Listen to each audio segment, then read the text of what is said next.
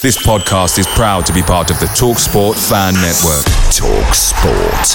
Powered by fans. Many of us have those stubborn pounds that seem impossible to lose, no matter how good we eat or how hard we work out. My solution is PlushCare. PlushCare is a leading telehealth provider with doctors who are there for you day and night to partner with you in your weight loss journey. They can prescribe FDA-approved weight loss medications like Wegovy and Zepbound for those who qualify. Plus, they accept most insurance plans. To get started, visit plushcare.com/weightloss. That's plushcare.com/weightloss. The TalkSport Fan Network is proudly supported by McDelivery, bringing you the food you love. McDelivery brings a top-tier lineup of food right to your door. No matter the result, you'll always be winning with McDelivery. So, the only thing left to say is, you win? Order now on the McDonald's app, and you can also get rewards points delivered too, so that ordering today means some tasty rewards for tomorrow. Only via app at participating restaurants. 18 plus, rewards registration required. Points only on menu items. Delivery fee and terms apply. See mcdonalds.com.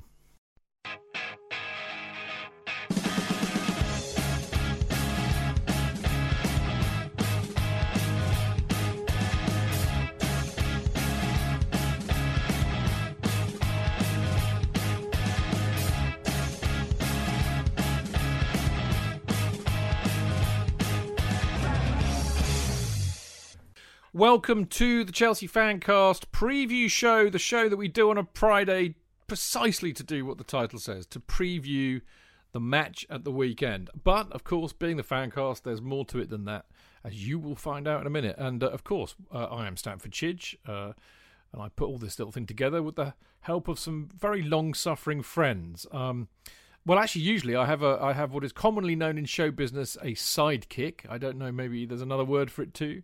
But the hinge to my bracket, i.e. Mr. Jonathan Kidd, is what we call in the show business running fashionably late. So he may or may not turn up in about 15-20 minutes, but we shall see. But do not fear. We also, there's always a third person on the show for these very reasons. It would be very dull if it was just me talking for an hour. And it will be brilliant tonight because I've got my great friend, editor of the Chelsea Fancast, presenter of his own podcast now. The wonderful Went to Mow Kings Meadow, which comes out every Tuesday on our platform. It's the lovely Dean Mears.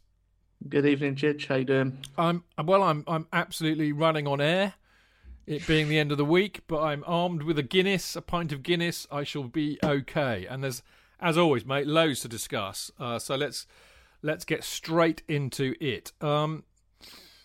Yeah, so we had the Krasnodar, or the Krasnodar. I still can't say their bloody name. That team from South Russia, right? Krasnodar. Oh well, that's even better. See, there you go. Ask the experts. So we had them on Tuesday night. Bottom line was, it was a bit of a meaningless match, wasn't it? Really, but I mean, Frank put. Excuse me, it's going all Bob Fleming already, right? Yeah, it's a bit of a meaningless match.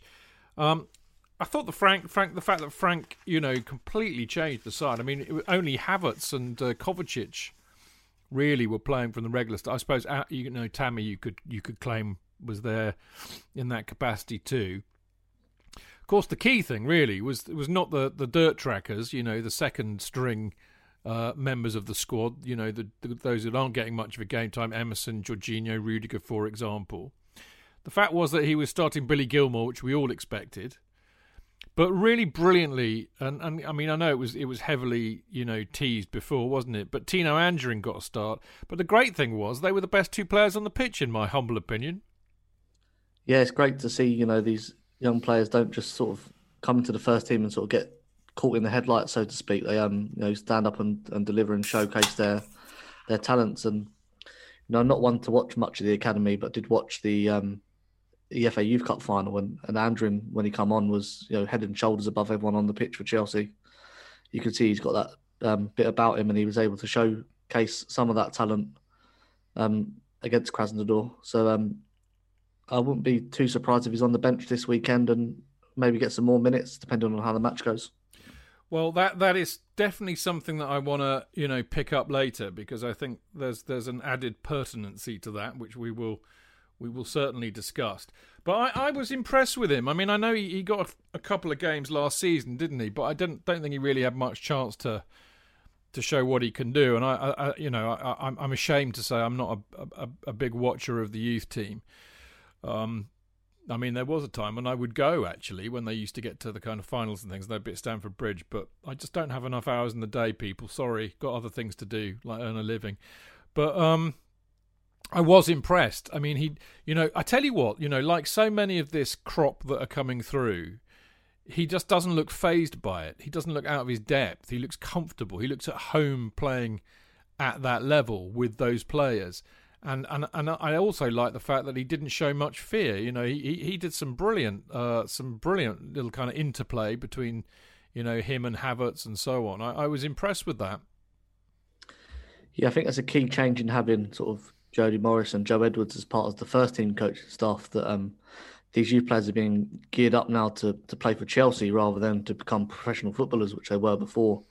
The goal has always been to get these players on loan and get them sold, so to speak, and then use that funds to buy, top talent for the first team. But now there is a pathway, and the best of that academy crop will make it, and they're being geared up for that. And having coaches that have worked with them in their youth careers and know all about bringing youth players through is an added bonus for everybody. Yeah, totally agree with that. I mean, obviously, somebody we saw a lot of last season was Billy Gilmour, and I think that Billy Gilmour is an absolute diamond of a player. I really, really do. I mean, my own view, as you probably know, was that had he not got that injury towards the end of the season, he probably, would have been getting. I think Frank was happy to, get him regularly playing first team football, in spite of who else was around him. So, I mean, I think Jorginho would have been in more jeopardy had Gilmour not got injured. And of course, the interesting question now, we saw them both on the pitch at the same time. Now, I know that a lot of the, we've all been there, we've all played football, but I can imagine the mentality of the likes of Emerson and Jorginho, etc., etc. They're thinking, oh, well, for God's sake, it's not really a game I want to be playing in. It's me. We're already through. What have I got to prove? So they're immediately going in with a slightly, maybe unconsciously duff mentality. And you've got Billy Gilmour going in there with everything to prove still, really hungry because he's missed so many games recently. But I just wonder, after what we saw on Tuesday and what we knew about what was happening before, whether he may well be ahead of of Jorginho in the pecking order at the moment. I think Jorginho's got the benefit of being more of a leader. He's had the armband. And he's a good player too, Dean. Let's not forget, A brilliant player. But I think two things that Gilmour's got going for him that Jorginho probably doesn't is he's got that bite, that tackle. When he played, I was at the FA Cup game against Liverpool when he made that debut. And he was superb, and he was, getting stuck in and making those challenges. And I think, Frank's been looking for his players to do that a bit more, and I've seen that in Mason Mount as well recently. And secondly, he can play as a 6, as an 8, as a 10 because he's done that through his youth career. He's played further forward. He's not been a sort of deep line playmaker in Jorginho's mode, but he can play there and he can play further forward. So, if you're looking for versatility, which I think Frank is with all these players, then yeah, I think he does get a shout ahead of Jorginho now. Yeah, I mean, his all-round game is quite something. I don't know about you, but I mean, every time he got... I mean, actually, because Krasnodar, whatever you want to call them, they were a bit... I mean, I'll be kind and say physical, but I did wince every time, Billy G got involved in close mortal combat, I was thinking, no, don't kick him, he'll get injured, I don't know, it's funny, isn't it? Get a bit paternal about it, really, but... I mean, because he's small, he's tiny, really, isn't he? I mean, he's tough as nails. He's a proper Glasgow boy, but I do worry about that, and I just wonder if he needs to bulk up a bit. Yeah, I think that will come sort of with age and time in the gym. He's not afraid to put those tackles in, though, and that's the main thing. No fear. If you go into them challenges half-hearted, that's when you are going to get injuries and stuff like that. But he's, like you said, no fear, and he'll put his foot in there 100 times out of 100, and that's why supporters love him. Yeah, I mean, I do. I mean, I loved him. I mean, I really didn't know much about him before he turned up, and then he got in the side, and I absolutely loved him. I mean, somebody put a brilliant tweet out this week, but I mean, he started against Liverpool in the Cup last season. He got man of the match, and he was, without a shadow of a doubt, man of the match. He got man of the match in his first Premier League appearance. And again, absolutely man of the match against Everton when we stuffed them 4-0. One of the best performances of last season, it should be said. And in his debut in the Champions League, he was again man of the match. I mean, it's fantastic. What more can you say about this kid? I think he's brilliant. Yeah, superb. And a lot of there was a tweet as well from when he signed, questioning Chelsea about paying $500,000 for a 15-year-old, and there's a lot of Rangers fans on there actually saying that at the time they thought that they had been robbed of Gilmour for that price, and Chelsea had got a bargain, and it proved that they were right, and those doubting were wrong, because he's a superb first team Chelsea player now for sure. Indeed. Now, you weren't at that one, were you, on Tuesday? You were at the Leeds match. Yeah, Leeds, not the Champions League. Yeah, I mean, it was quite interesting. Again, it was interesting to see the number. I don't know. I kind of thought the atmosphere wasn't as good as it was on the Saturday, but I think, in a sense, that's understandable. The novelty maybe had worn off. An entirely different 2,000 fans, of course, because once you've been, you're not allowed to go back until they ask you back. I was tickled to hear Kath doing a zigga-zagga, unmistakable. Anybody who's ever been in a pub or in a ground near her when she's done the zigga-zagga will know it was Kath. I thought that was brilliant. Did you hear that? I picked it up a little bit. I didn't have the volume too loud, but you didn't need to have Kath. the volume too loud. Yeah. It came through loud and clear, mate. But that was brilliant. Well, I mean, I think the reality is, I mean, it was intriguing. Whilst I was watching the game, I had my eye. I mean, I don't know if you've ever got. I tell you what, mate. If you ever want to get a good app on the football, and I mean, I'm not even getting paid by these buggers to say this. It's really that good. But you want to get hold of this one, Flash. Flash Score, right? This app here, it is the bollocks, mate, because because it's a betting app. Effectively, all the games are absolutely, the way they time it, it's the exact to the second. So if you want like the instant, the goal, and you want to know instantly, it tells you. Where everything else is like usually delayed, isn't it? So I was actually kind of watching a lot of what was going on in the other European games to give us an idea who we might be facing, because it's really quite interesting. We're all quite happy that we've romped the group, which we have. I think we've been brilliant in this Champions League group stage. We've had a bit of trouble in recent times, but this looked like kind of, Mourinho era and a bit later Chelsea, just kind of steamrolling through the group, finishing top, no problem. And of course, we're all quite happy about that, because it means you're supposed to get a lesser team in the round of 16. But if I tell you who we might potentially get, Dean, and if I see you wander off and decide to go and do something else, I'll understand why. Barcelona, Atletico Madrid, Borussia Mönchengladbach, Porto, Atalanta, Lazio, and RB Leipzig. We could face any one of those. And the funniest thing of all, I think it was on Football London, I think there's somewhere this week, apparently we have an 18.6% chance of drawing Leipzig. How the hell they figure that shit out, I do not know. But there's a good chance of us getting a German team, obviously. Yeah, I think the obvious one stands out is obviously Barcelona. I wouldn't be too surprised if they get drawn out. But, the way we've been playing and the quality that we've got, there's not. I think only Atletico Madrid is the one I wouldn't want to face out of all those teams. I'd still fancy us against anyone else. Yeah, I mean, exactly. I think that's the thing, isn't it? If I look at that on paper and I start shitting myself, but Barcelona are mid-table at the moment, got beaten 3-0. Lord knows, by Juventus, wasn't it? I think. Yeah. They got beaten 3-0 at home. They are Messi's still having a moody all the time. So they're in a bit of trouble, basically, for Barcelona. So maybe a good time to play them. And of course, all the links that with the matches that Frank played against them in the past, that'd be a real humdinger. Atletico Madrid, I just wonder if they're kind of past their best, because they've been a very, very, very good team. But I wonder if they're still a very, very good team. Yeah, I think they've on the the downward trajectory of their sort of power as a European team. Simeone built a classic Mourinho-like side, very strong, solid defensively.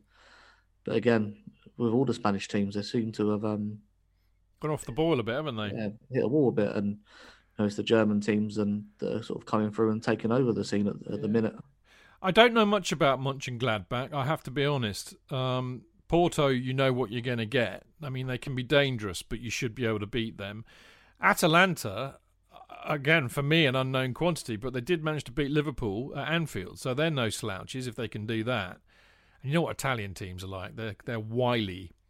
Lazio, I think, are probably I think they're a decent team actually. Then they've got a real, a real motivation about them this season. I think being back in the Champions League, that they could be tough opponents. And again, there's great linkage with Frank from his playing days. I think one of the best. I think it might have even been under Ranieri actually. But we went over there and we won something like 4-0. Brilliant game. You remember that? Yeah, that was under Ranieri. I think. James, the Twitter account that posted a lot of videos, shared that recently. A big memory. And there was the Embassy fag packet kit as well. Yeah, but I think both Italian teams on their day are good football teams, and they will cause us a lot of trouble if they turn up, even though they might not have the quality that we've got. They're really good football teams, and on their day they can beat anybody. Indeed. The other team that I think probably arguably the best team really is Leipzig.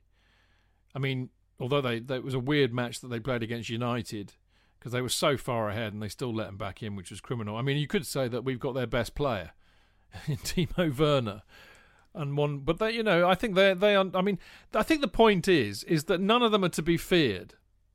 Quite a few of them are to be respected. Yeah, I think having someone in charge that has been through this, so many times knows, you can't take your foot off the gas for 1 second in this competition, and he wouldn't let his players do so. And we're in a much stronger position this year than we were last year. So, like you said, no one to fear, but plenty to respect. Yeah, it's going to be interesting to see who we get. Oh my God, I breaking news, people, breaking news, because as you know, we now do this all on Zoom these days, and as I did tell you, Jonathan was running a bit late. He's turned up like he's about to read the news circa 1930 on the BBC. You're wearing a dinner suit. Why? Hello, I fancied wearing this because it was an occasion. I was dealing with my father-in-law who was doing a Zoom meeting to the Rotary Club, and he wanted me to read in a few things, so I felt I would wear this costume. I'm not wearing any trousers. I was going to ask you to stand up to see if the rumour about newsreaders is true, that they wear a dinner jacket and that they got nothing on underneath. Well, there's no need. You can't see my lower parts, as it were. I think I'm quite grateful for that. Anyway, dear old thing, how are you? Great, thank you. It was all a bit chaotic, but as I thought it would be. But I got a few plugs in for my dad's book, so it was quite nice. It's that's the target audience. Now you've come at an opportune time because we've talked about all the boring stuff about the Krasnodar game and stuff, which I was at. Well, that's what I was going to say. We didn't. I mean, Dean wasn't there. Obviously, I wasn't. So, you and I had a little chat the other day about this. Would you like to tell us what your experience of it was? It was fabulous, fabulous and emotional. And the club were. The tickets may have been unbelievably expensive, but the amount of care that they took, I sort of really understood actually what it was about, because there were huge numbers of staff dealing with COVID, and you had to go through little marquees where they would insist that you used hand sanitizer and put your mask on and wear a mask. Well, everybody came in with masks, they'd all been to charm school. I was really impressed. I was even frisked in a way that I've never been frisked before. Normally you have to pay. No, hey, normally I'm straight in there. But in this instance, I was taken by surprise. This chap came up and said, excuse me, would it be all right to look inside your jacket? I said, oh, very charming, very charmingly put. Thank you very much. But no, it was actually a very joyous experience. There was a kind of feeling with all the staff, with everybody, that and the camaraderie in the seats, where we were back doing something that we all absolutely loved, and I was quite emotional. I was taken aback by, being me, I went out there early and had to get permission to sit in my seat for the game because I didn't particularly want. I was, you're sitting on your own, and because you're socially distanced in the restaurant, and I'm asthmatic. I didn't particularly want to sit there with other people not wearing masks, which none of them were. But all the staff were wearing masks, but everybody was charming. And I had to get permission from 3 levels of people just to sit in my seat with a coffee, which I did do for an hour, and was treated to both squads warming up, which I really hadn't much of an idea. I don't ever get there early enough, don't watch them enough. But and watching Kepa going through his paces, and watching the opposition playing all these little quick passing drills, and the person who's piggy in the middle, to try and intercept it. And it was I reveled in it, Chidge and Dean. I just loved going in there. Seeing the ground, all right, it's got nobody in it, but it's nonetheless, it was just so great to be back there. And what was lovely in the seats was, because there are only 2,000 people in there, everything you start off gets accepted and repeated by all the by everybody else. So Shed End give us a song, they give you a song. West Ham give us a song, we give them a song, because we're all here and we do it, and everybody goes "Hooray!" at the end of it. And I just started off rather pathetically up there, just everybody around me were Chelsea, and it was followed up round below me in the West Stand and into the Shed End. And I thought, God, I must come again if possible. Only 2,000. I've never been this popular. I think the thing that you've discovered, JK, is how lovely it is to sit with the proletariat rather than the champagne bubble. There we go. John, JK, I'm going to have to wrap you up because we've got Gavin waiting. When I go away, Chidge, I sit with them and I'm happy. I know. You're so sensitive, aren't you? Just give him a dinner jacket and he gets all sensitive. I don't know. Oh, thank you. Anyway, as I was just about to say, we've obviously got our opposition view coming up in part 2, and I'm delighted to say we've got the absolutely lovely Gavin Buckland, who is to Everton what Paul Dutton is to Chelsea. In other words, he is their official statistician, so he will come armed with lots of knowledge, I am in no doubt. So, Chidge. JK, in all the years you've been following Chelsea, you hardly ever miss a match, home or away. But how would you feel if you couldn't be there and it's not on TV? Oh, Chidge, I'd be bereft. Inconsolable. The thought of missing my beloved Blue Boys live. It's all too much. I know, JK, I know. It's all a bit too much, isn't it? Yes. Well, panic not. NordVPN have come to the rescue. They have? Yep, NordVPN allows us to watch any match, even if it's not on live TV here. They do? Yeah, they do. With just one click, they switch your virtual location to a country which is showing the match, and they act as your cyber bodyguard whilst online, protecting your personal data and sensitive info like card details and passwords. Oh, wow, great. But yeah, I bet that'll cost me a fortune. Actually, JK, it's only the price of a cup of coffee per month, and you can use your account across 6 devices. It's a bargain, JK, and best of all, no more tears for you. Oh, thank you, NordVPN. I'm so happy, I could cry. Where do I sign up, Chidge? Well, to get the best discount off your NordVPN plan, go to nordvpn.com/Chelsea Fancast. There's no risk with Nord's 30-day money-back guarantee, and you'll help support the Chelsea Fancast. The link is in the podcast episode description box. Away days are great, but there's nothing quite like playing at home. The same goes for McDonald's. Maximise your home ground advantage with McDelivery. You in? Order now on the McDonald's app. At participating restaurants, 18 plus, serving times, delivery fee and terms apply. See mcdonalds.com. We'll see you in a second.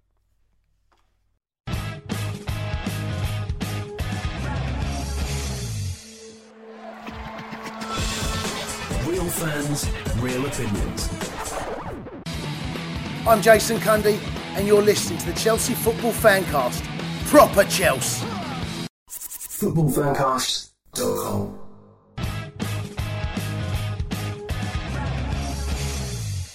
So, there we go. Welcome back to the Chelsea Fancast Friday night preview show. I am, of course, Stanford Chidge, and, of course, I have, as ever, the wonderful Jonathan Kidd with me. Lovely to be on the show. And the equally lovely Dean Mears. Yeah, lovely to be here. But now, as you all should know, it is time for this. The Opposition View. And I'm delighted to say, I mean, I feel quite privileged. I feel we've got somebody really serious and knowledgeable on tonight. You know, not that our other guests are not serious and knowledgeable, but when I see something like, you know, Everton's official statistician, I have to say, Gavin, I'm hugely impressed. Welcome, Gavin Buckland. Pleasure to be on. Thank you. Yeah, how are you? You well? I'm fine, thank you. Like everybody else, struggling a little bit at the moment with the restrictions, and it's been the best. You probably said a million times, it's a bit weird watching football stuff in the current environment, but hopefully we can see, you know, a few people back at the grounds, and let's hope there's a bit of light at the end of the tunnel here, you know. Yeah, totally right. I mean, we're lucky. We've been able. Well, funnily enough, Dean and Jonathan have both been to the last couple of games. They've been letting 2,000 in at Stamford Bridge. I have wimped out so far, but it's made a huge difference having supporters back, that's for sure. First thing I want to talk to you really about, Gavin, is that we probably, although I should really wait to hear what you say, but I'm assuming that we all have an equal love of Carlo Ancelotti, because he is so loved by Chelsea fans to this day. And I'm intrigued to know what you guys up there think of him. I think Carlo Ancelotti is loved by everybody in football, full stop, isn't he? He's that rare beast, isn't he? He's an enormously popular guy, both with his fellow managers, players, and you know, the media and stuff. He's you know, he's just a very, very nice man, and he's very urbane, and he's obviously got that ruthless edge that you need to be a top manager for He's a fabulous manager. Now. He's a fabulous manager as well. Great manager. You can tell they all want to play for him. You love it. You know, I'm afraid I look at Everton team with joy, actually, because I honestly, I just think you're playing so much better. You just go, well, yeah, because it's him. He's got ideas. He just treats them in a wonderful signing in Rodriguez. Quite brilliant. Would only have gone there because of him. You just got to take your hat off to the management from behind the scenes, for me, about how absolutely brilliant. Well, that's a good question, JK, isn't it? Because a lot of people were surprised, and maybe this sounds like I'm not saying it to have a dig at Everton, because you know they are a huge club and a very successful club, and rightly are often bracketed in the Big Six and all of that. But I think a lot of people were surprised that a manager of Carlo's standing. I mean, I think he's one of only 5 managers to have won the Champions League twice as a manager, and he's won it as a player as well. There's only 7 of those, so he's right up there. So I think it took the football world a little bit by surprise. I mean, were you surprised? Sorry, is that for me? Sorry. Yes, it was. Purely for those reasons that you say, that he's. I think what about Carlo is, and this is, I'll be quite honest with you, when he joined Everton, and I think there's a few reservations, is that he's obviously been a world-class manager, but I think managers like footballers, they have a certain amount of time at the top, don't they? At some point, your skills begin to slip a little bit. You have new managers, new tactics, all that type of thing come into the game, and you know you can think there's probably 3 or 4 managers out there at the moment who are like that. And my feeling with Carlo was I fully embraced his CV and his ability and his popularity, as you're saying. But in terms of a manager that would be suitable for Everton, I'm still a little bit sort of 50-50. To be fair.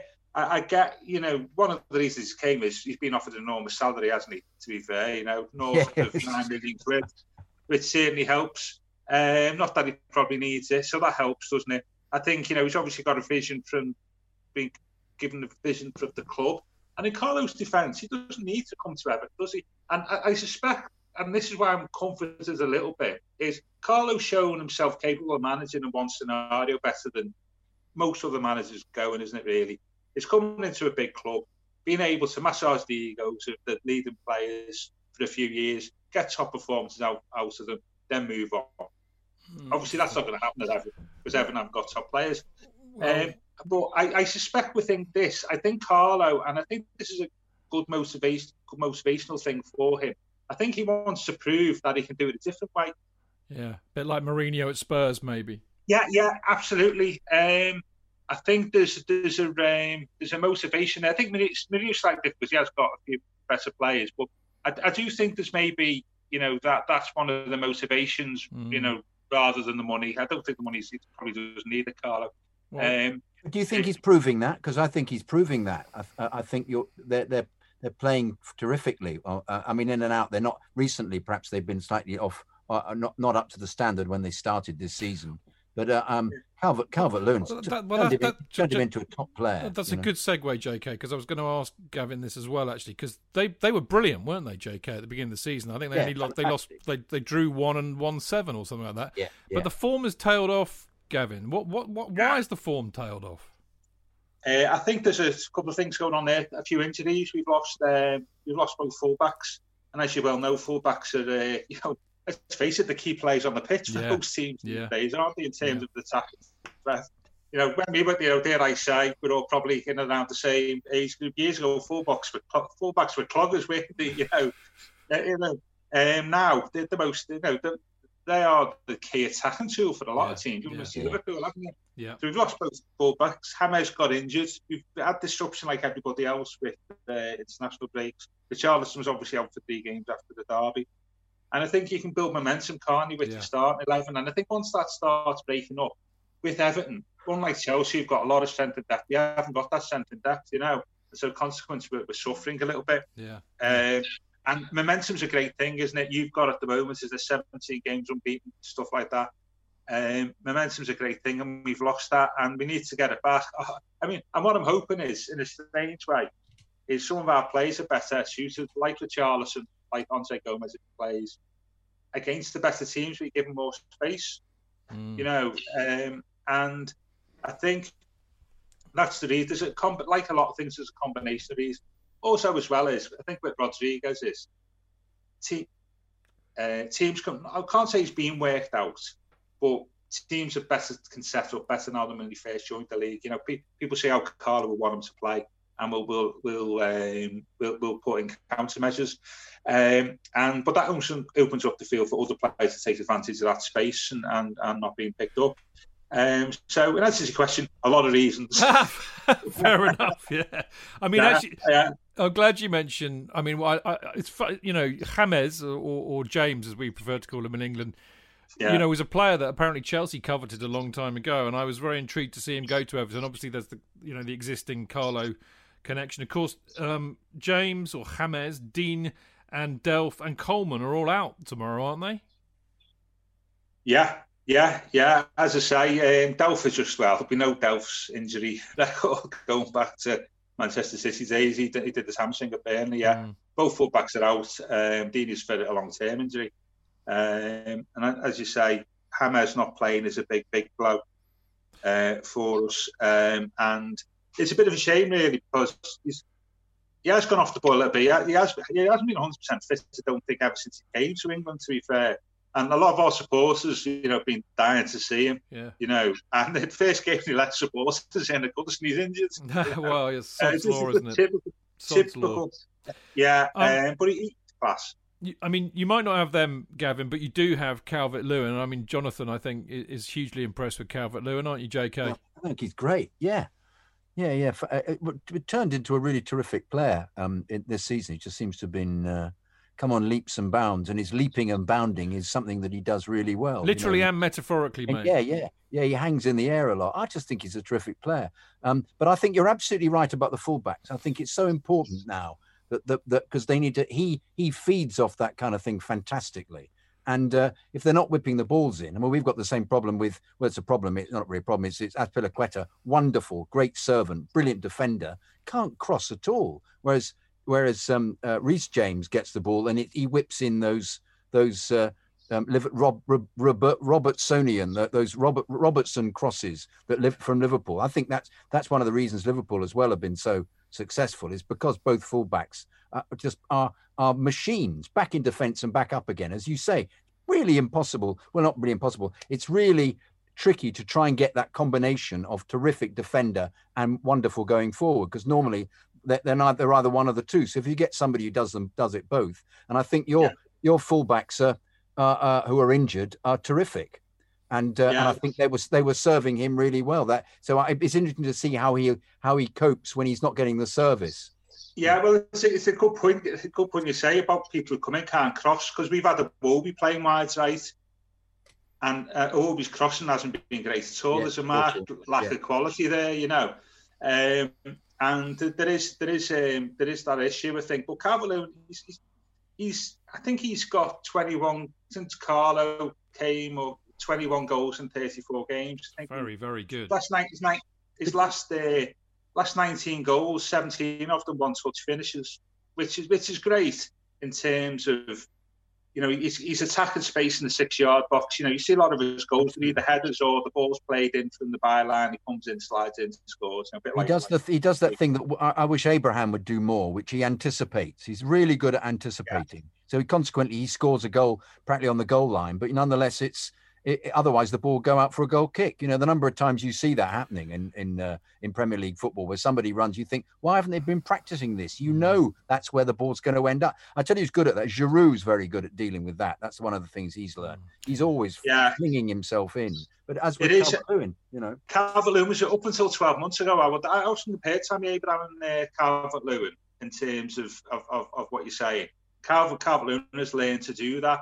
As you say, it looks so you're just being lucky, or just a simple tapping. You've done the hard work by that stage, haven't you? And I think Calvert-Lewin, I really like him. I think what he's got to be really develop into a top class player is it's like score your own goals. It's a bit like Harry Kane's obviously a top class centre forward. He'll score his own goals, won't he? Where he'll pick the ball up, say outside the penalty area, 20-25 yards out. Maybe get past the play and kill it in. Yeah. Calvert-Lewin hasn't got that in his locker, and that's something you can develop as a player. Yeah. And I think that there's still a lot of work to be done there. But I'm impressed by, as I say, over the last 12 months, the way he has learned that. Because he's scoring goals now that 12-18 months ago he wasn't scoring, where the ball would be pulled back from the byline. He'd had a penalty spot. Now he's in the 6-yard box, And I think he'd be one to fear tomorrow, I think, if I was Chelsea. And I know you've got, I think, Zuma's and Thiago Silva and at the back. He'll be the one to fear, because he's on a real hot streak at the moment. He's on one of them hot streaks that when a striker on a hot streak and it all suddenly becomes the norm. Yeah, no, he's a good player, Gavin. He's a good player, and you're right. I think he is the main threat to us. On the other side of the coin, I thought we defended against Kane and Son very well the other week, but in a sense it came at the expense of our attack. Although again, Spurs defended very well. We are and will continue, I think, to cause teams a lot of problems this season, because we've got a lot of players who can unpick the lock, which we didn't really have last season. And of course, we've got England's number one in goal. I mean, personally, I quite like Pickford, but he's getting a lot of stick at the moment at Everton. I mean, where do you sit on the Pickford debate? The Pickford. This we could do a whole podcast on this, couldn't we? Really, I mean, to be fair, what I'd say about Pickford is, I've got lots of things to say. I'm trying to decide what to say first. I think what I'd say, he's been okay last few games. I think Pickford's problem is one of concentration. I think he's a great goalkeeper when he's busy. I think when he's not busy, I think his mind wanders. And it's noticeable that his two best seasons that he's had in the Premier League was his last season at Sunderland when they got relegated, and his first season at Everton, where he was sort of bottom half of the table for most of the campaign. They got rid of Koeman and brought Allardyce in and stuff. He was our player of the season because he was kept busy all year. In a better team, where he's not being active, I think he's prone to lapses in concentration.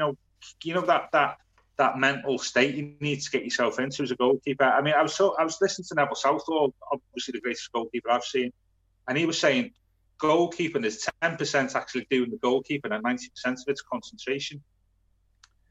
And I think Pickford at the 10% is great. It's the 90% bit, the concentration bit, and that can manifest itself in things like, well, we've seen it, haven't it? Stupid challenges, dropping the ball, not saving what he should save. Where you're thinking, he's just late there, or he's not picked that up, or bored even, you know. And he does strike it as being, well, you've watched him, haven't you? He does strike it, he's got that little bit of hyperactivity, hasn't he, in terms of he buzzes around, and so he doesn't ever look in certain situations that he's calm, and that's what you want as a keeper, isn't it? If you're a defender, you want your keeper to be calm, and I often wonder whether that impacts on defenders in front of him, you know. No, well, we thought I think that was the case with Kepa. We found that I think he was freaking out all the defenders around him. Yes, he definitely spooked them. They even shouted at him. Anyway, look, we better get on with the match tomorrow, Gavin. I know you're Everton's official stat man, and I'm sure you'll tell me that I think Chelsea haven't beaten you in 4 visits to Goodison Park or something like that. I've got a couple for you that you're going to love. Yeah, right? Oh no. No, you'll love this. So, apparently, Chelsea have won more games in all competitions against Everton than any other club, 73 games. We've scored more goals against Everton than any other side, 290. So there you go. How about that for two starters? Yeah, I'll leave now if you want after that. You know, I have to fess up, Gavin. I am the worst stats man in the universe, as these boys will testify. Right, okay. I mean, the whole podcast has been building up to that hasn't it? You know. Yes. But I'll say that there's probably, you know, there's a lot of clubs. Our record at the start of the Premier League was great against, you know, the big clubs, you know. But since then it's deteriorated for lots of reasons. But I'll counter that by saying, yeah, I think the last 14 meetings at Goodison we've won 8. Yeah. Tomorrow we could win 3 on the bounce against Chelsea at Goodison in all competitions for the first time since 1973. And I've seen Everton beat Chelsea 6-0. 78. And Bob 78, Latchford, 2 goals.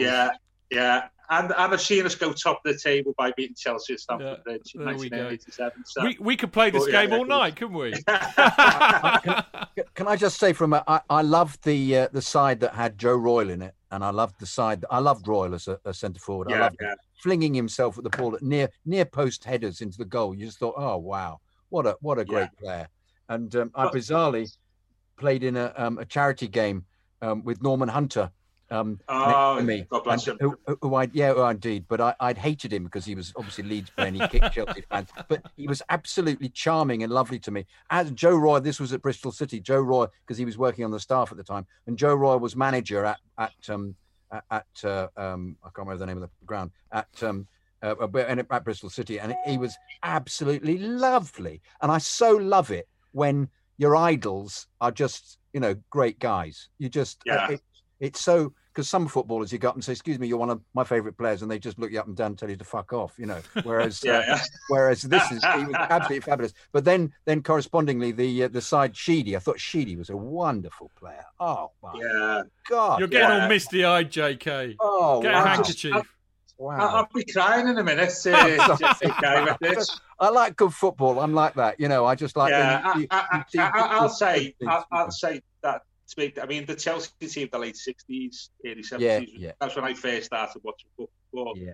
They were a great team, weren't they? Wow. And obviously, I like the mid 80s team as well. You know, with Speedy and I mean, in the mid 80s, when we had that great team under Howard, Chelsea were the team we always struggled against. 4-3. Gordon Davies hat trick. Yeah. 84.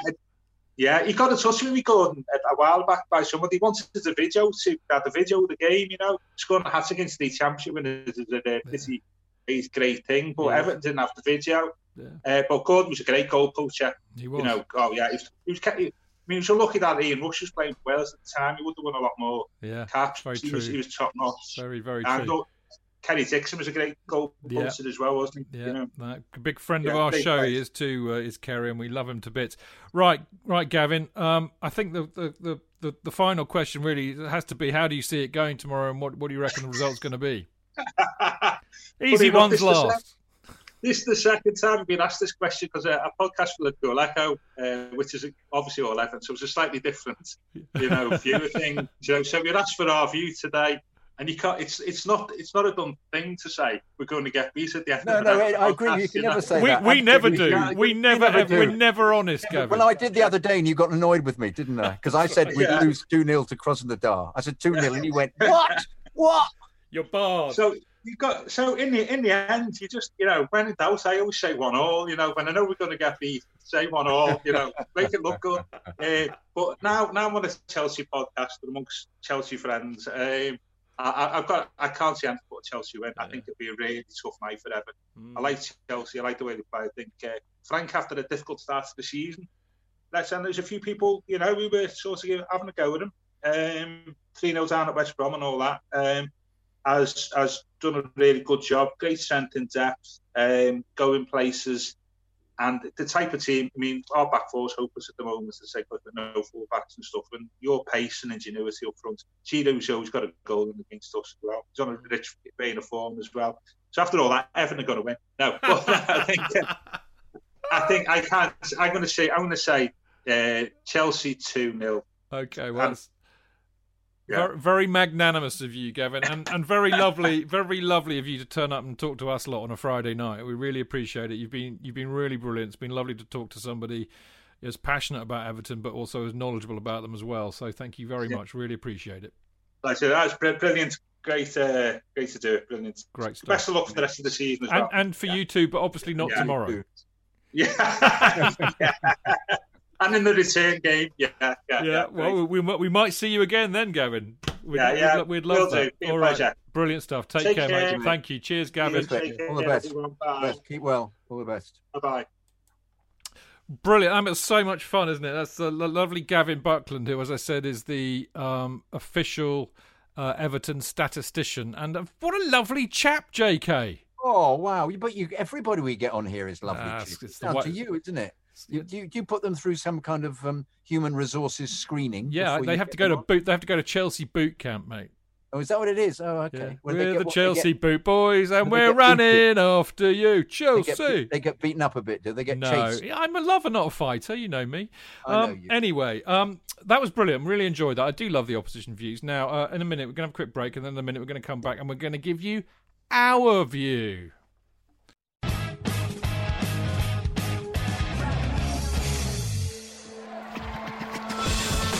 Real fans, real opinions. I'm Jason Cundy, and you're listening to the Chelsea Football Fancast. Up the Chelsea! Footballfancast.com.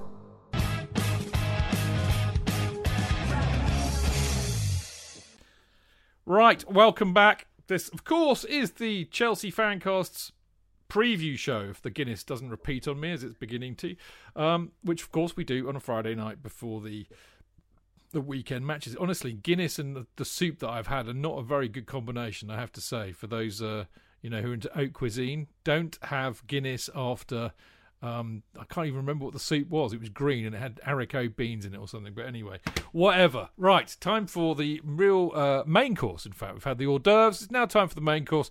It's what we think about the Chelsea-Everton match tomorrow, or the Everton-Chelsea match, should I say. And, of course, we've got the lovely Dean Mears and the lovely Jonathan Kidd tonight with me.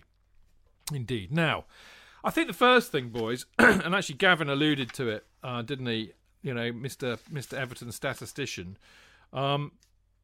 We're on a really wonderful run of form at the moment. 17 unbeaten in all competitions since. It's actually 18 games unbeaten if you like Jose Mourinho, like myself, don't include losing on penalties to anybody. So it's 18 games unbeaten in all competitions. The last time we lost was to Liverpool, the second game of the season. So I think the first thing is, can we keep the run going? And I think Gavin also made a good point about momentum, JK. We is on some sort of momentum at the moment, aren't we? Yes. I think Werner is essential to this, because I think he's completely superb despite his missing the odd nailed-on goal. I love I'll just mention the Krasnodar game briefly. His little cameo at the end when he suddenly just ran at everybody and was right in the penalty area within seconds. You just go, this guy is such a great player. So I think if we can, he looks a fit fighting machine. If we can keep him going, I think any other combination of people around him, which appears to be who are available and fit, will work up front. And I think Pulisic had a bit of a scare, didn't he, after the training? So they I think he's in the squad, but I think he's still got a slightly dodgy hamstring, which is such a shame because he's coming back to form. And Ziyech, I think, won't be available because of his hamstring. They're obviously running so much; they keep having hamstring injuries, don't they? But I think if the defence is firm, and I can't see it not being, and both fullbacks are there, that's almost. Well, what can I say? I think everybody is playing so well. Kante is playing out of his skin. And it's just, and Gilmour had a decent game. So you just think, well, if any of the reserves can step up, and the reserves have done pretty well in the 2 European games. So you think, well, the squad is really deep. My optimism hasn't been changed at all, hasn't. But I think we'll win easily, and I think we'll win nearly every game by a large number. The 24 shots that we had the other day were just, to me, symptomatic of how completely in charge we are of these situations. And it doesn't matter if we score, we need to score. I just think some team is going to get absolutely whacked. I think you said that the other day, Chid. But yeah, from a momentum point of view, I think you get a couple of injuries, we'd still maintain the momentum. I just think we're completely phenomenal at the moment. Well, we are, and I mean, I think the Krasnodar game's a bit of an outlier considering he changed the entire team and we had the second string out, very much so. Now, we were talking a minute ago with Gavin, weren't we, Dean? And he funnily enough, he brought up two matches that I was thinking about, matches in the past up at Goodison Park. It's a proper old match, Everton versus Chelsea, proper old stadium, of course, as we know. And he mentioned the 6-0, which I don't really remember, to be honest, and I know you weren't even born then, Dean. I remember the 4-3 when Gordon Davies scored the hat-trick, although I wasn't there. I think a lot of us will remember the mental 6-3 that happened when Costa ran riot, literally and metaphorically, up at Goodison Park, winding them all up. I mean, that was one of the most mental games I've seen in years. But I tell you what, there's one other game up at Everton that I remember, but for very different reasons, and that was in May 2011, when we lost 1-0, and that was the match that the biscuit seller, also known as Ron Gourlay, fired Carlo Ancelotti in a tunnel. Do you remember that, Dean? Yeah, I remember the sort of news coming out straight after the game that he'd been sacked, and I think Chelsea always disputed that he was sacked in the tunnel.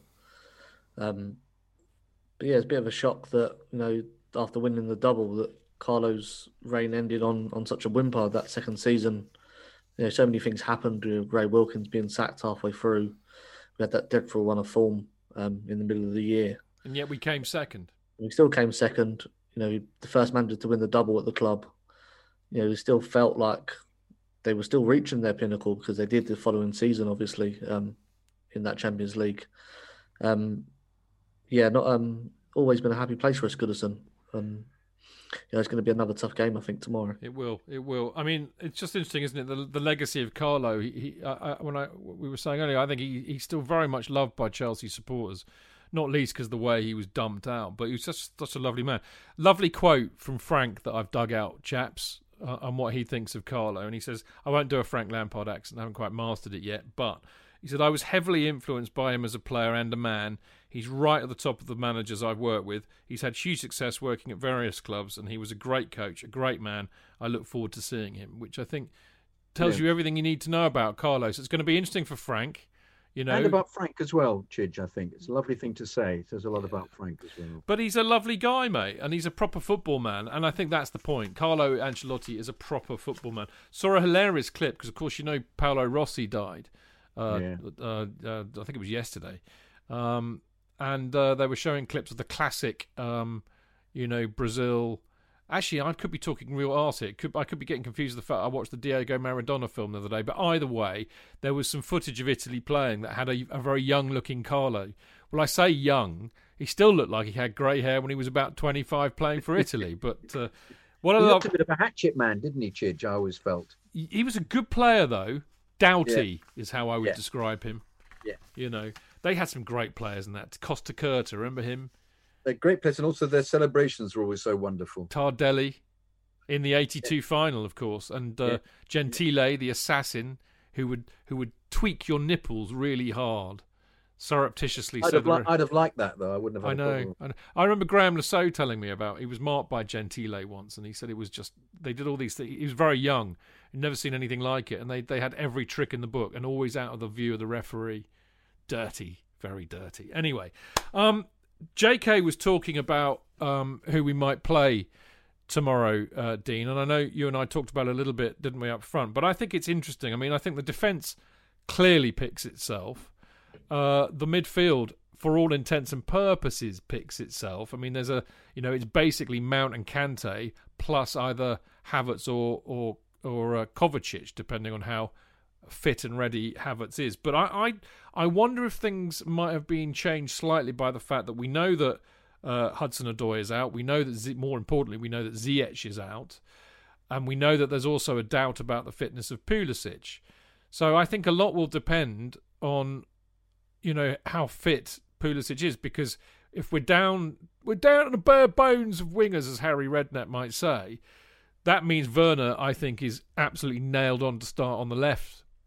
So it's going to be interesting to see who starts on the right. Now, if he's fit, Pulisic, you would say. If he's not fit, then I think it's going to be interesting, because Havertz played there against Krasnodar, and we know he can play wide. But there's a case to be made for Anjorin getting a start, isn't there? Yeah, I think for me, Werner was always going to play on the wing, regardless of Pulisic's fitness. I think he works better with a striker up front to play off, and that's going to be Giroud. Anjorin had a good game against Krasnodar, coming in the Premier League's a little bit different. And I think it's Pulisic or Havertz for me to play on the wing. I think Mount's going to play in that midfield with Kovacic, regardless of. So no Havertz then. Yeah, I think Havertz has played obviously Leeds and Krasnodar, the only player to play both games, and he got bypassed a bit in the Leeds game. They made him look lazy. He's not a lazy player, but they made him look lazy. He's a stroller, isn't he? He is. I mean that in a positive way, but he looks. I'll bring up a cricket analogy. He looks like David Gower batted. Yes, Jonathan. Yes. Languorous. Languorous is good. I like that. That's better. Languorous it is. But yeah, sorry, Dean. They made him look lazy, which I think is a really good point, because he's not. Yeah, because they put sort of three players on him. Three players on every touch he had of the ball, and because of that, he wasn't able to get into his rhythm. And when Kovacic came on in that Leeds game, he looked fantastic because he was doing the things that Havertz wasn't doing. And I think that's one of the reasons why Havertz played further forward against Krasnodar midweek. To put Kovacic back in that midfield, and I think he was going to start this Everton game. Well, I think. Go on, JK. Sorry, no, go on. I'm going to say I think Havertz can get stuck in, but I think you're right. Kovacic is a slightly bigger unit, and doesn't have the skills that Havertz has got, but fitted in the Leeds game for that very reason. You're absolutely right, Dean. I was bemused by I was actually pleased, because when three players are on one player in the first half, you think they're not going to manage this in the second half. They'll be completely knackered. I mean, their fitness levels were great, but they still faded away, which was kind of inevitable. But they managed to stop Havertz from playing completely. And I thought, just to briefly talk about the Krasnodar game, he had some great flashes, and you really saw what a skillful player he is in the Krasnodar game. So I think you're right, Chidge. If Pulisic is a doubt, I think Havertz could easily play right wing. And I think I was intrigued watching Werner more. Werner plays left wing, but comes into the middle a lot. Oh, Dean. yeah. It's almost as if he's given a free rein to take that role up. But as I keep saying, I think he can miss 3 goals, and then he'll just do something phenomenal and either set somebody up or score a wonder goal. He's that kind of player, Werner. Become absolutely fantastic class. Well, if as we say, Pulisic is a doubt, and Frank was saying in the press this week he's got to be really careful how he manages him. There's a good chance, what we do with Pulisic is we use him as an impact player to come on, because of course he's a great impact player. So Havertz goes right. I'll get to who's going to start up front in a minute, but that obviously leaves a gap in midfield. So I was wondering whether Kante and Mount, obviously. Kovacic, yes, but I mean, Billy Gilmour, maybe. Yes. What do you reckon, Dean? Yeah, I think the beauty that Frank's got at the moment is that any player that he picks in that midfield can do a job, and he's not sort of filling in places anymore. He's putting in first team quality players, and that's what's so fantastic about this group of players. Because he ran Everton ragged the last time he played them, didn't he? Man of the match in the 4-0. Yeah, absolutely, and he's first team quality. He's not a dud squad player. He's worthy to be on the pitch if he's chosen, and that's what makes his team so exciting. I've been very impressed also by the way they all play 4-3-3 so well. I think the Rennes game was an example of that with all the changes, and yet they all slap the ball about to each other without any problem, with great speed. And you think they're all practicing this. You can fit them in, as you say. I think Gilmour could play with ease in that position. And I thought Anjorin, I thought he was he had a terrific debut for playing the whole game. I think he just could have taken a few players on a bit more, which apparently he does a lot more in the under 23s. He's much more. That's his skill, and he did that thing where which Odoi is guilty of. They get a bit nervous. You can just see it, and they'll hold the ball up and then just play it safely. Pass it to one of the bigger players. Yeah, it's a safe thing. It's a school thing, isn't it? Remember that? Yeah, completely. Well, you also pass it to the player who said to you, "Oi, you pass the ball to me." Well, I was going to say you pass it to the bigger player at school, because if you didn't, he'd thump you. Exactly. So maybe there's a bit of that. All right. So look, we think maybe Havertz on the right, definitely Werner on the left. So that leaves up front Tammy or Giroud. JK. Oh, well, it have to be Giroud for me. Mm-hmm. Great record against Everton. Scored 6 in 7 games against them. Yeah. Well, not only that, he's on fire, playing absolutely on fire. And yeah, hey, well said, on fire. You are so. Oh wow, brilliant. I said, I couldn't help. But am I the only person to say that I was very disappointed by Abraham during the week? Who I just couldn't get it. I didn't know. You've got these opportunities to play, and similarly with Emerson. I thought Emerson was terrible. Oh, well, for goodness sake, you take 3 corners, you hit the first man every time. Come on. It's because he learned from Willian, mate. Well, but these are opportunities for these guys, to show that think they'd be going, hey, I'm being selected for the European game. Fantastic. I'll really make an effort. Well, I'm going to lob a theory back to you as we were talking about schoolboy football. All right. Because, I was rubbish at football basically. But when I didn't you were a hard man, Chidge, you said. That's because I was shit and I couldn't do anything else. But when I was also quite small for my age, which accounted for my rather psychopathic mentality on a football pitch. But when I didn't get selected for the first team, I'd quite often get dropped down. We didn't really have like second teams. You just get dropped down a year in age. So, and the expectation was that I wasn't as bad as I'm making out to be, but the expectation was that I would be one of the best players on the pitch because I was playing against younger kids. Yeah. And actually, invariably, what would happen with me is I would play down to their level. Yes. And I mean, I don't know what that is. It's possibly a psychological thing. Who knows? But I wouldn't be surprised if there's a psychological element to everything that we do, especially in sport. So, I was saying to Dean earlier on about the Krasnodar game that, they knew it was a meaningless match. There was nothing to prove. Right. They'd already qualified. So maybe they just did what they had to do, which was enough. Yeah. They didn't, because you look at say that I had the same situation when I played in a lower down, and I scored 5 goals. Yeah, well, you found your level, mate. I did entirely. I asked if I could play at that level every week from then on. You had to play with Martin Levy, which is quite frightening. I don't think I ever did. Rugby possibly, but not even more frightening if Dr. Martin. Very frightening, much bigger than me at the time. So I mean, JK is Ollie Giroud's number 1 fanboy, as we know. Dean, what about you?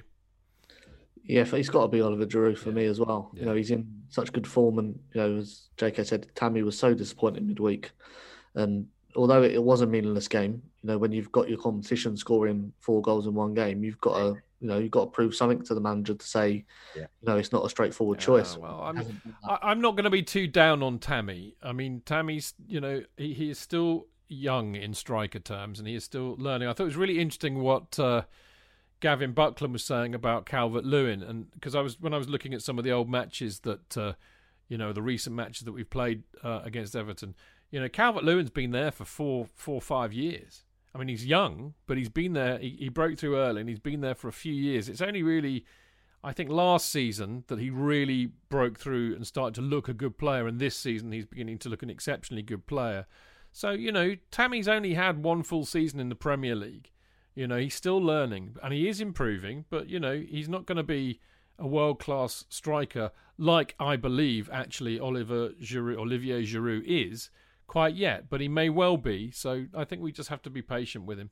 Right, time to put our colours, nail our colours to the mast, and I'm going to ask you first, Dino. What are you saying for the result? I think it's going to be the game where it sort of clicks again for us, and Werner gets his goals. So 4-1. 4-1. Woof, blimey. Big call there, Dino. JK? 5-0. Have you put that in the Prem Predictions League? No. What have you put in the Prem Predictions League? I didn't realise all these players were out. Speaking to Gavin. Yeah. I put 3-0 in the prediction, yeah. But I think it will be. I think they've got far too many players out. I think we'll take them to the cleaners. I watched them in the second half against Fulham the other day, and they were absolutely dreadful. They weren't that good against Burnley either. No, they got lucky, I think. I mean, I've gone 3-1, and I've done that in the Prem Predictions too. And I've just seen that Daryl's also gone in Mixlr, because I've forgot to mention the Mixlr people tonight. I've got a few people in Mixlr listening to the show live. Daryl has gone 3-1 as well in Premier Predictions. So Daryl and I are doing rubbish at Prem Predictions, so that bodes very badly for us, but hopefully not for Chelsea. 3-1 because I'm with you, JK. They've got some really key players out. Having Rodriguez out is not good for them. We're on great form, I don't know why I keep predicting that we'll get one goal against us, but having seen that goal we conceded against Leeds, we can concede goals. There's no doubt about that. But yes. I'm sticking with 3-1. I'm going 3-1. JK's going 5-0. Dean's going 4-1. So let's hope one of those results, because they can't all happen. So let's hope one of them does, and we do win. Now, that's pretty much all we've got time for this week, apart from a very important announcement. As you remember from listening to possibly the Monday night show, we got together with the Art of Football, or the @art_of_football, who make on Twitter, who make some fantastic things like brilliant prints, Chelsea-related prints, and great Chelsea-related T-shirts. Anyway, we partnered up with them, did a bit of a competition on Twitter, and I picked out a winner last night. And the winner, I'm delighted to say, is a very long-time listener to the show, Patrick Moen Lisk, who's from Massachusetts. And Pat's a great guy. I have quite a lot of interaction with him on Twitter. And I'm really delighted he won. And he's chosen a fantastic print of the Shed End. So there you go. So no doubt Art of Football will be getting in touch with him and sending it off to him. So thank you to Art of Football. Well done, Patrick, and congratulations. Right. As I said, that's all we've got time for this week. We will be back again. Well, I say we. Me and JK will be back with Tony Glover and Dane Whittle on Monday night to talk about the Everton match, obviously, and the forthcoming Wolves match. We've got another Premier League match on the Tuesday night. So we'll talk about that as well. I might even try and get a Wolves fan on for a bit of an opposition view on the Monday show. Would you like that, JK? Love it, Chidge. Yeah, so there we go. We'll try and do that. And anyway, so hopefully you'll all be back to listen to that. And of course, we'll be back on the Friday night with another preview show, as we always do. But until then, thank you very much, JK. Lovely to be on the show. Love to be on with Dean. Thank you. And thank you for allowing me to be 15 minutes late. No, that's all right. It was for a good cause, I know. Dino, always lovely to see you, mate. You got another Went to Mow Kings Meadow coming out next Tuesday, have you? Or is it going to be interrupted by the game? I know the game's Wednesday, so we'll still record Tuesday and have that ready to go. Right, but aren't you going to watch the Wolves game? I can multitask. We record early, so we're done before that. Okay, well, if I'm not completely mullered after the Wolves game, I'll endeavour to put it up on Tuesday night, but I'll do my best. But anything we need to know about next week's show for you, the Went to Mow Kings Meadow show? Any guests that we might like to know about? We're going guest list next week. We're going to celebrate. Yeah, we're going to celebrate Frank Kirby's breaking the goal scoring record. Great. Magda Eriksson, 100 appearances, the captain. So we're going to do a bit of a celebration on those two players. Good. Excellent stuff. Good work. And keep it up, mate. It's people are listening to it. It's a good show, so well done. All right, we got to go. things to do, people to see. Thank you for the Mixler people, as always, for joining us, and thank you for the podcast listeners too. Thanks for listening. See you next week. Until then, keep it blue, keep it carefree, and keep it Chelsea. Up the Chelsea!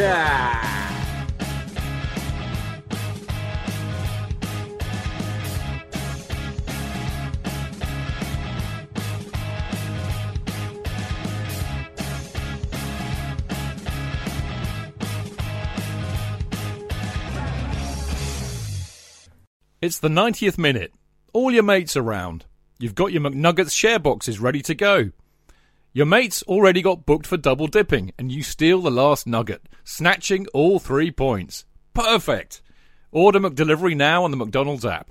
You in? At participating restaurants, 18 plus, serving times, delivery fee and terms apply. See mcdonalds.com.